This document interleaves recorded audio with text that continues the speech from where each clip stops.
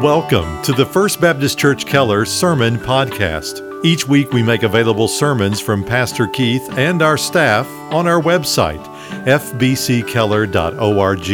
And on iTunes, search for First Baptist Church Keller TX in the iTunes Store or in the podcast app on your mobile device. And now here's our pastor, Keith Sanders.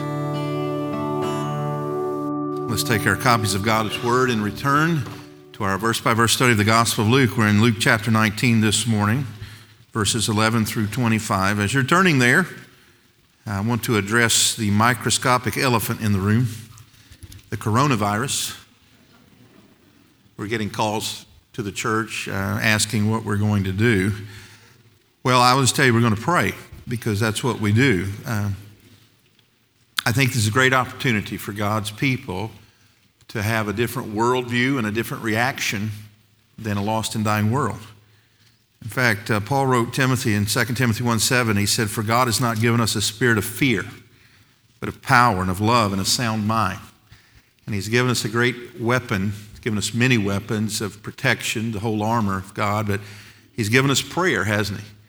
We can come to him and ask for protection, ask him to use this sovereignly for his glory. And I hope you'll join me in those prayers. In fact, can we do that just now? Let's just go to the Lord and ask for those favors. Heavenly Father, Lord, I thank you for your word. I thank you that you tell us that nothing happens outside of your sovereign control. You either allow it or cause it. In either case, all things work together for good for those who love you. And that includes the coronavirus. And Father, we don't wish any harm on any person. And Father, we ask for your protection over our church, especially those who have compromised immune systems already or ongoing illnesses. Pray, Father, that they would be wise and follow their doctor's instructions. And thank you for medical science. And Lord, we pray for a cure very soon. We know you could do that by a word, or you can use science to do that. In any case, we pray that you'd be merciful. Father, we also pray that you'd use this disease and this panic that it's caused worldwide to show people the fragile nature of their own existence in our economy and the very fabric of our culture. And so, Father, I pray it would cause men and women, boys and girls, to run to Jesus and that they would commit their lives to him. And we pray these things in his name. Amen. Now, Luke 19:11, Jesus is approaching the city of Jerusalem, where he has prophesied that he would be arrested, turned over to the Romans, beaten, and put to death. He's not running. He's not hiding. He's not even trying to whip up a revolution, people to join forces and defend him. He's going to Jerusalem to fulfill his mission, which he stated plainly in verse 11. He says, "The Son of Man has come to seek and save that which is lost." Now, how is he going to accomplish that in Jerusalem? 2 words, write them down in your Bible: substitutionary atonement. He's going to die in the place of all who would believe on him through faith. The righteous for the unrighteous, the just for the unjust. And so he's on his way to do that. Let's read about what happens next in the story. Luke 19, verse 11. While they were listening to these things, Jesus went on to tell a parable because he was near Jerusalem, and they supposed that the kingdom of God was going to appear immediately. And so he said, a nobleman went to a distant country to receive a kingdom for himself and then return. He called 10 of his slaves and gave them 10 minas and said to them, "Do business with this until I come back." But his citizens hated him and sent a delegation after him, saying, "We do not want this man to reign over us." And when he returned after receiving the kingdom, he ordered that these slaves to whom he had given the money be called to him so that he might know what business they had done. The first appeared saying, "Master, your mina has made 10 minas more." And he said to him, "Well done, good slave, because you have been faithful in a very little thing, you're going to be in authority over 10 cities. The second came saying, "Your mina, master, has made 5 minas." And he said to him also, "And you are to be over 5 cities." Another came saying, "Master, here is your mina, which I kept put away in a handkerchief, for I was afraid of you, because you are an exacting man. You take up what you did not lay down and reap what you did not sow." He said to him, "By your own words I will judge you, you worthless slave. Did you know that I'm an exacting man, taking up what I did not lay down and reaping what I did not sow? Then why did you not put my money in the bank? And having come, I would have collected it with interest. Then he said to the bystanders, take the mina away from him and give it to the one who has the 10 minas. They said to him, Master, he has 10 minas already. I tell you that to everyone who has, more shall be given, and from the one who does not have, even what he does have shall be taken away. But these enemies of mine, who did not want to reign over them, bring them here and slay them in my presence. May the Lord add his blessing to the reading and hearing of this, his word. Of course, even the closest disciples to Jesus, the 12, did not understand Christ's mission. It was not for lack of information. We saw a couple of weeks ago that numerous times in the Gospels, it's recorded that Jesus told them exactly what was going to happen. He would go to Jerusalem, he would be arrested, turned over to the Gentiles, beaten, and ultimately crucified. But they still had in their mind that he was going to Jerusalem to overthrow the Romans, to set up an earthly kingdom, and then they would be co-rulers with him. They would be his governors. So rather than having anxiety over the fact that Jesus is about to be taken from them, they seem to be becoming more excited every step they came closer to the holy city. Look at verse 11. While they were listening to these things. Well, what things? Well, the last thing Jesus said before that was the Son of Man comes to seek and save the lost. But they misinterpreted that. Jesus went on to tell a parable because he was near Jerusalem and they supposed that the kingdom of God was going to appear immediately. They supposed that the kingdom of God was about to appear immediately. Remember, they're thinking in fleshly, earthly terms about the kingdom. Now, this word appear is interesting. It's a nautical term, a term of sailing. In those days, they didn't have electrical lighting, of course, and to go out into the ocean, you had to be a brave soul. And it was particularly hazardous during the nighttime when you couldn't see where you were going. You could stumble upon a reef or rocks and lose your life very quickly.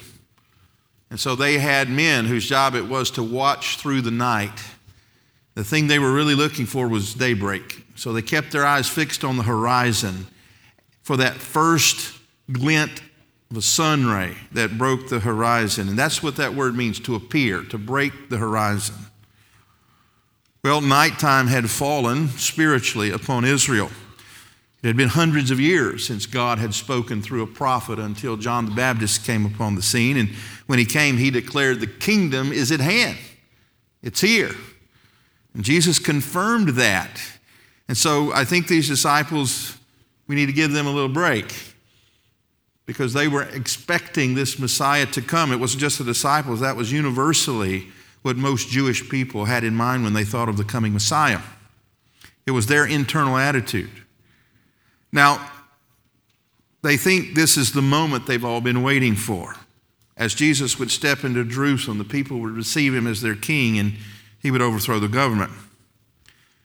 And yet Jesus says that's not the case. He came this first time not to judge and to kill, but to seek and to save the lost through substitutionary atonement. Now, the Bible is very clear that one day Jesus will come again, won't he? This time not riding a foal of a donkey, as we'll see in a couple of weeks leading up to Easter. This time riding a white war horse. This time with a sword. This time coming to judge. But that day comes after he goes away for a period of time, which is unspecified how long it is.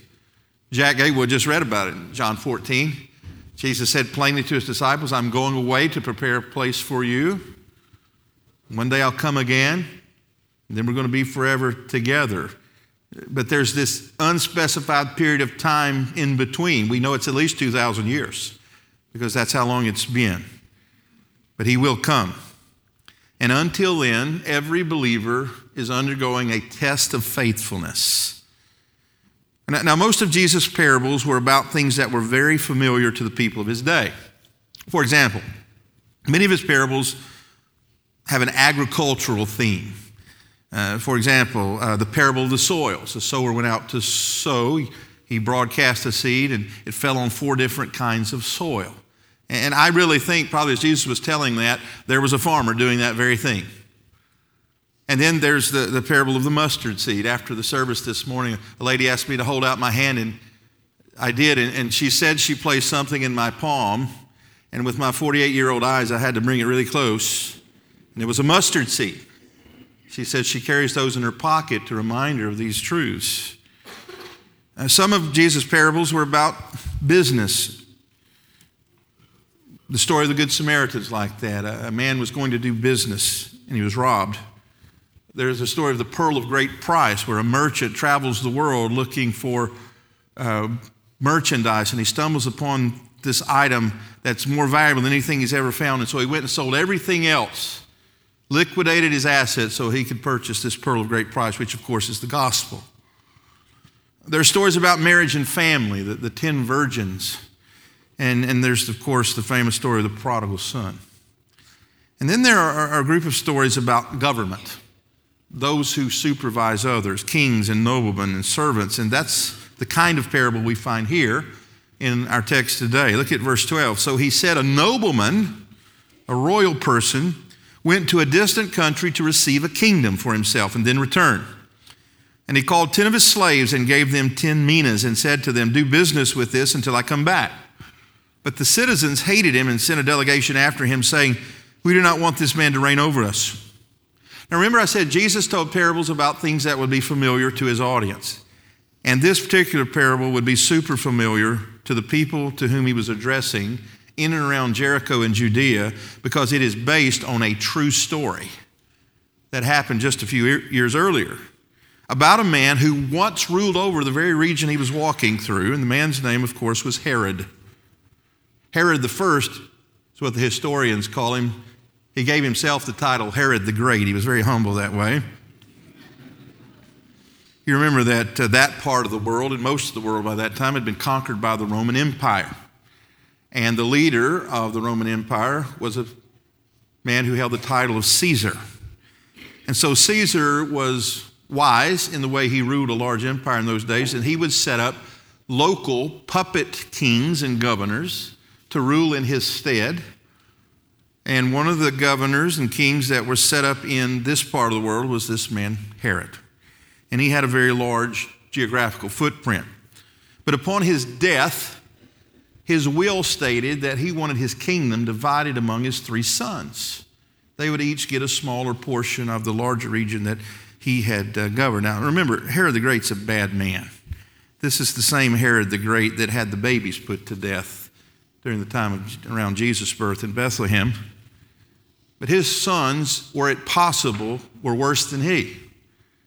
His one son was named Philip, and he was given the area of what is modern-day Syria and Jordan. There was one you've likely heard of, Herod Antipas, who ruled up in Galilee, where Jesus spent a good portion of his ministry. This was the same Herod Antipas who put John the Baptist to death. The same Herod Antipas that would see over some of the kangaroo court before Jesus was crucified. And then there was this guy Archelaus. Archelaus was given this particular territory that Jesus was walking through called Judea. And he was a horrible man, worse than his father, and the people hated him. And so here's what happened when Herod, his father, died. To receive this kingdom officially, he had to travel to Rome, and Caesar would bestow upon him the title of King of Judea. And when word got out that Herod was traveling to Rome to receive this kingdom, the Jewish leaders got together and they put together a delegation of their own, and they trailed him all the way to Rome. And when they got there, they requested an audience with Caesar as well. And they said, don't put this guy over us. We hate him. He's horrible. Well, Caesar was not accustomed to taking orders from anyone, and so he didn't. And he went ahead and gave this guy, Archelaus, this kingdom of his father's. And he came back and he proved to be unfit. And it was not very long before he was deposed by Caesar. And in his place, he put a series of governors, of whom one was Pontius Pilate. And so that is the story. The people remembered it very well. In fact, there were reminders of the Herods all around them. In fact, the very road he was walking on was built by Herod the Great. Over to his right, there was an aqueduct that Herod had built. And when they got to Jerusalem, the temple itself was called Herod's temple because he had renovated it thoroughly. He was a builder. And yet his sons were unfit and sinful. Well, Jesus picks up on that story they had remembered from history, and he applies it to his own kingdom. That he's going away in the very near future to receive his kingdom, and while he's away, his servants are to be busy investing in that kingdom. And when he comes home, he's going to call them all into an account. And that really is the story. There are three groups of characters in the story, as we'll see in a moment, but Jesus has a way of reducing things down to two, doesn't he? Sheep and goats, lost, saved, kingdom of darkness, kingdom of light. And the two groups of characters are very clear here. There's the servants and there's the citizens. These servants are loyalists, those who claim to love the king. And they are each given a mina, which is the equivalent of 3 months' salary. Not a huge amount of money, but a significant amount of money. And they were to invest it, and when they came back, they were to give an accounting for it. The other group were the citizens. And it says here that the citizens, that is the constituency of the king, hated the nobleman. They didn't want him to be king. They sent a delegation after him to say as much. And the nobleman went away and returned. It doesn't say how long he was away, but he was away. And when he came back, he called all these people into account. And that's our third point, the three categories of judgment. The first begins in verse 15. When he returned, remember he's been away. When he returned, after receiving the kingdom, he ordered that these slaves to whom he had given the money be called to him, so that he might know what business they had done. And these 10 slaves come before him. He calls the first one up. The first one appeared saying, Master, your mina has made 10 minas more. Wow, 1,000%. That's a good return, businessmen, isn't it? And so, as you might expect, the master said to him, well done, good slave, because you've been faithful in very little thing. You are now to be an authority over 10 cities. That's generosity, isn't it? He gave him 3 months' salary to invest, and he did so well, he said, I'm going to give you 10 entire cities to govern over now. Well, he calls another servant up, and he says, how have you done? And the second came saying, my mina, master, has made 5 minas, 500%, nothing to sneeze at. And he said to him also, you are to be over 5 cities. How generous the nobleman is. What a deal. Now, this is a prophecy. And with much of the prophecy in both the Old and New Testament, it has an immediate implication and it has a later fulfillment.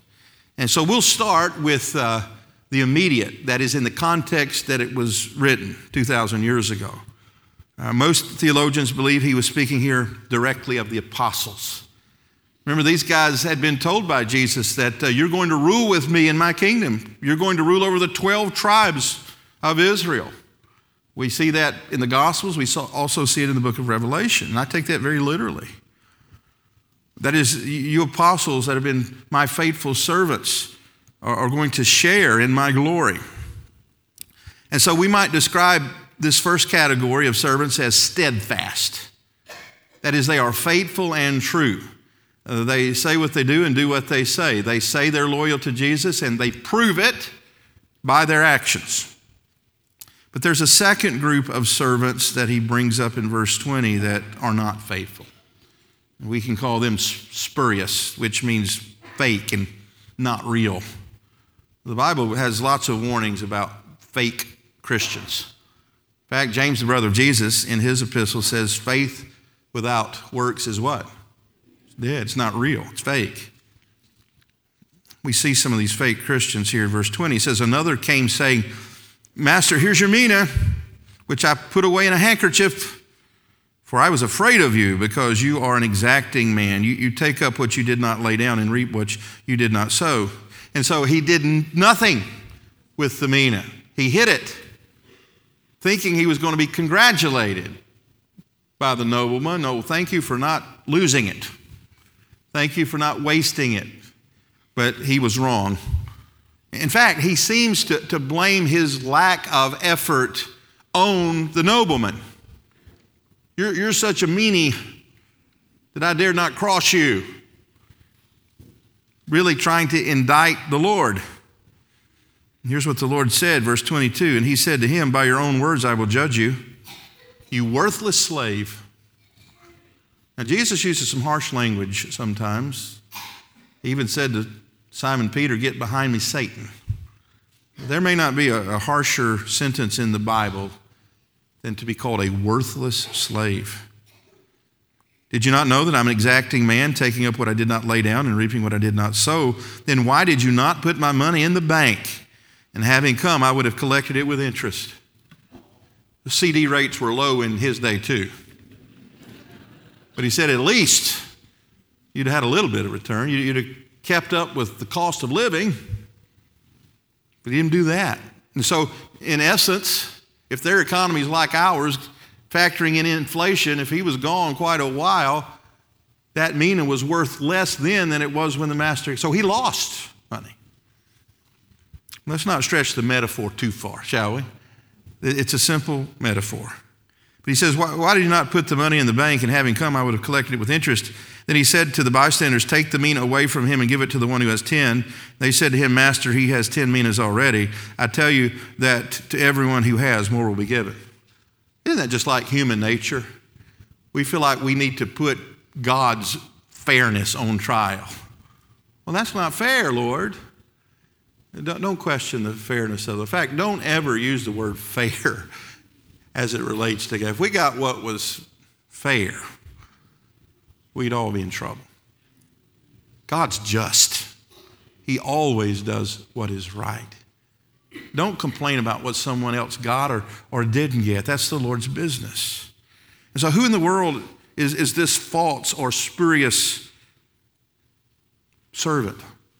Well, I think clearly in the immediate context, it's Judas Iscariot. They're going to Jerusalem. Here's a guy that's claimed to be just like the others, loyal to Jesus. And don't think for a minute that the other disciples saw through him the whole time. They did not. You know how I know? They made him the treasurer of the group. He was the least likely in their mind for a long time to be this way. So they didn't know. Jesus did.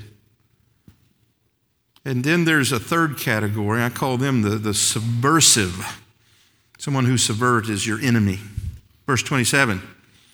But these enemies of mine who do not want me to reign over them, bring them here and slay them in my presence. Jesus had enemies, didn't he? In fact, they were probably listening in on this very conversation. Everywhere he went, these Pharisees would come out, or they would send their spies or surrogates. They were always trying to catch Jesus in a trap of sin, something they could indict him with. Go back to the other Gospels. By this time, chronologically, they had already met together and determined to put Jesus to death. Just a matter of time. Jesus knew that. He wasn't taken by surprise. He knew exactly what was going to happen to him in Jerusalem. And so he's speaking here clearly of those Jewish leaders who ultimately would have him arrested and turned over to the Romans and put to death.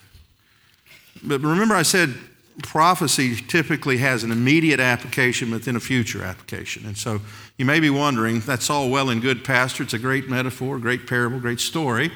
What in the world does it have to say to us today? Well, I say it has a very clear application. I would be so bold as to say this. I believe that everyone in this room falls into one of those three categories, including your pastor.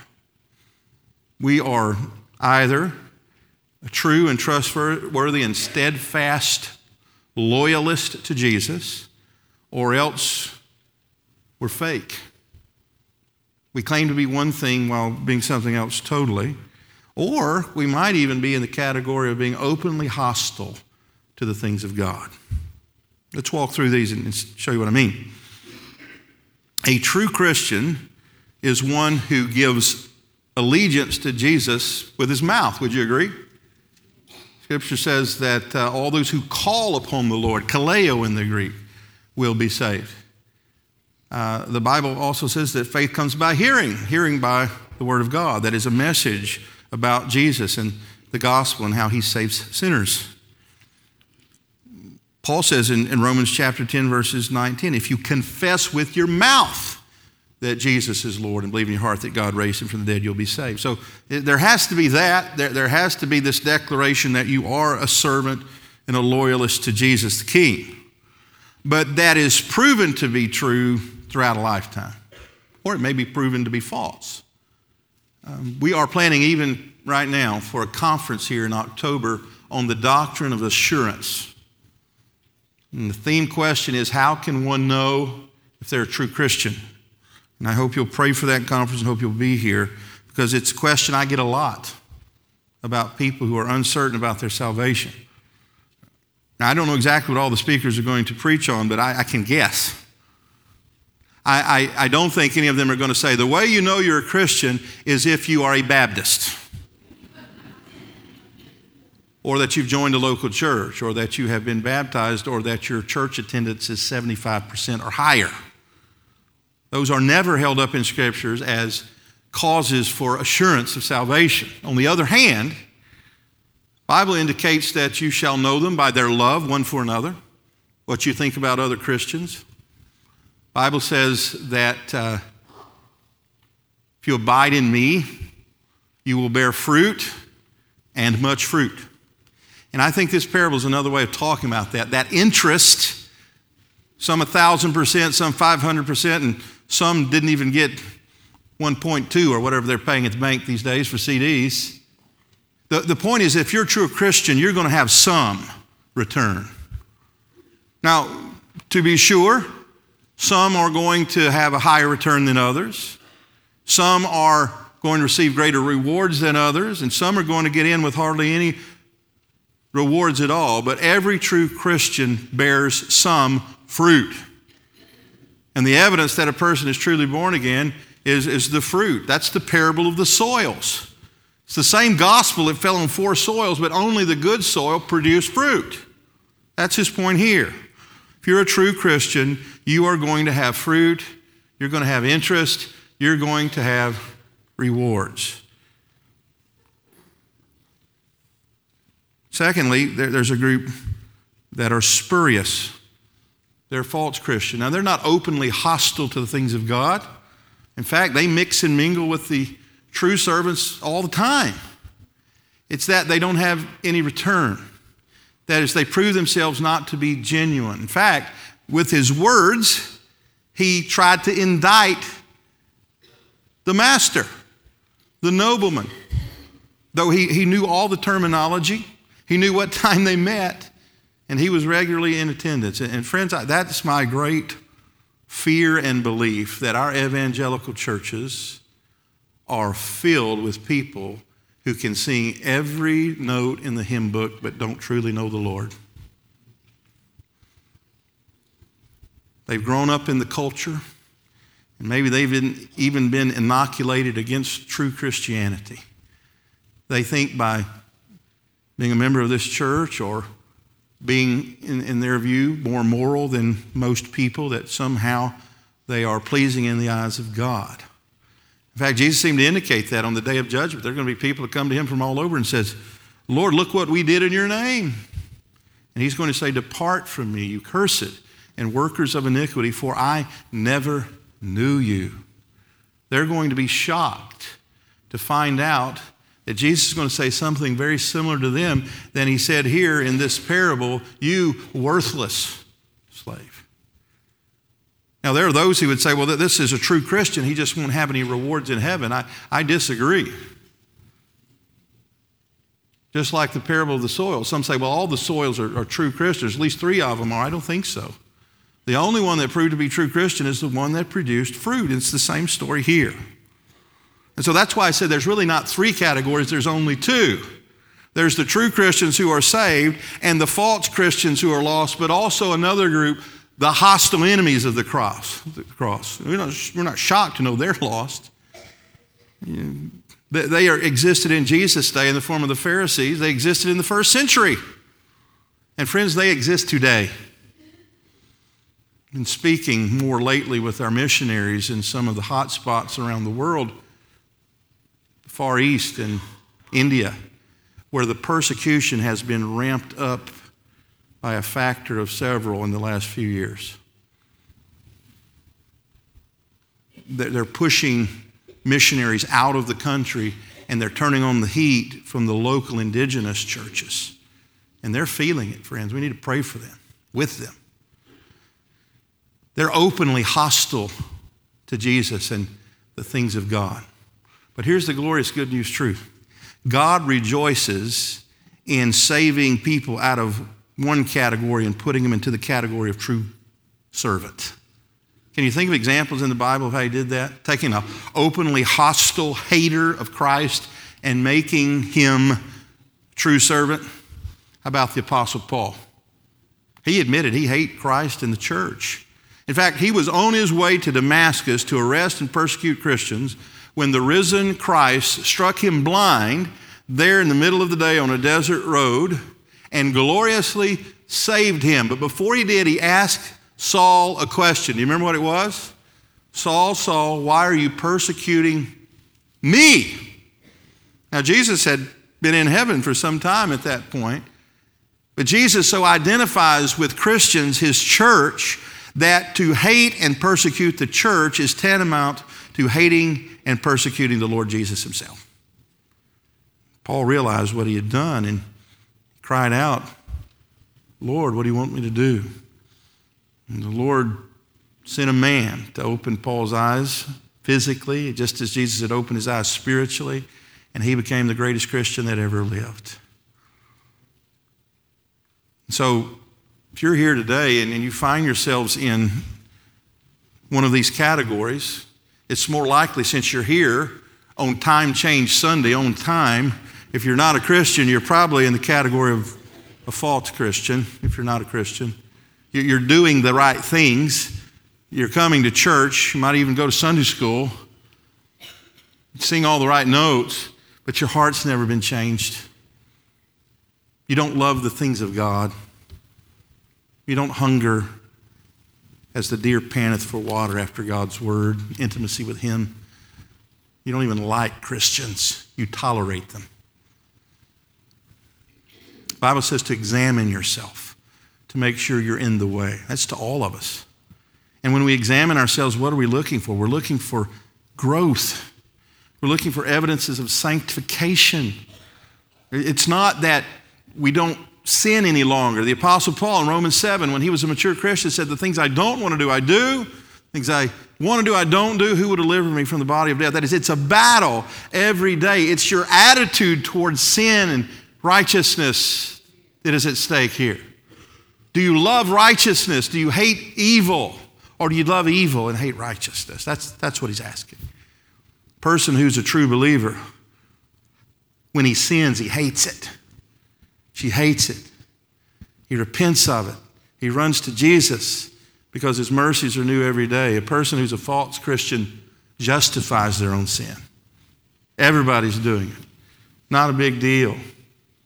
You're overblowing it. You know people like that. And yet they would fight you tooth and nail if you said you're not a true Christian.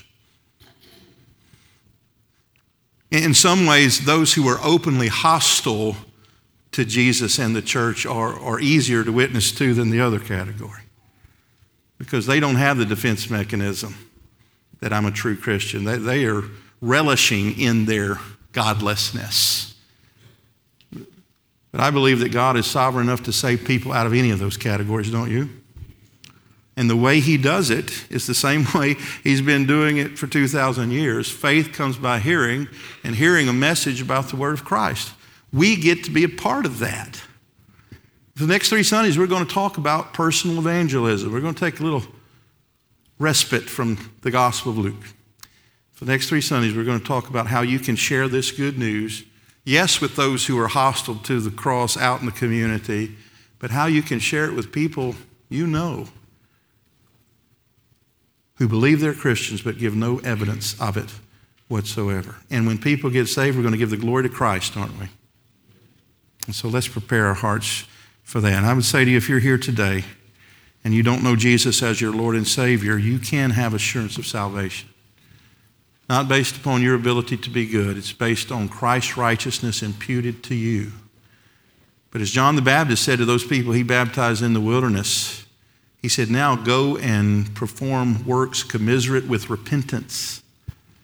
We know we're saved because our life is changed. Faith without works is dead. Let's pray. Heavenly Father, Lord, I thank you for your word. And Father, if what we say today is true, if we've rightly interpreted this passage, and I believe we have, everyone in this room is one of these three categories. Lord, I thank you that there's true Christians in the world. You have your remnant in every generation. Father, this week as I was in a pastor's conference in Southern California, 3,500 pastors raising their voice as one, singing Grace Greater Than Our Sin. Lord, I was encouraged because you still have your people. Every time I come together in this congregation, every time I hear people in this church pray to you, I'm encouraged that many here are faithful servants. But Lord, we're not naive. We know living in this culture here where it really doesn't cost us that much yet to say we're a believer, there are bound to be many who really don't know you. And Father, I'm not God, neither is any person in this room, but you know their hearts. And Father, we experience a little bit, a taste in our culture of those who are openly hostile, who hate Jesus and his children. Lord, I'm thinking of those in other countries who every day they face the white-hot wrath of those who are doing Satan's work. But yet you are so sovereign that you can transfer people out of the kingdom of darkness into the kingdom of light. You're so sovereign, Lord, that you can transfer people out of a category of a fake Christian into the category of a true servant of yours. And Lord, I pray you do that. I pray you do it in our congregation. I pray you do it in every true church worldwide. I pray you'd send us a great ingathering of souls from outside and from within. Not for our name's sake, but for your fame and renown and your glory. We pray it in Jesus' name. Amen. Thank you again for listening to our broadcast. To learn more about First Baptist Church in Keller, Texas, or to hear more sermons by Pastor Keith and our staff, visit us online at fbckeller.org.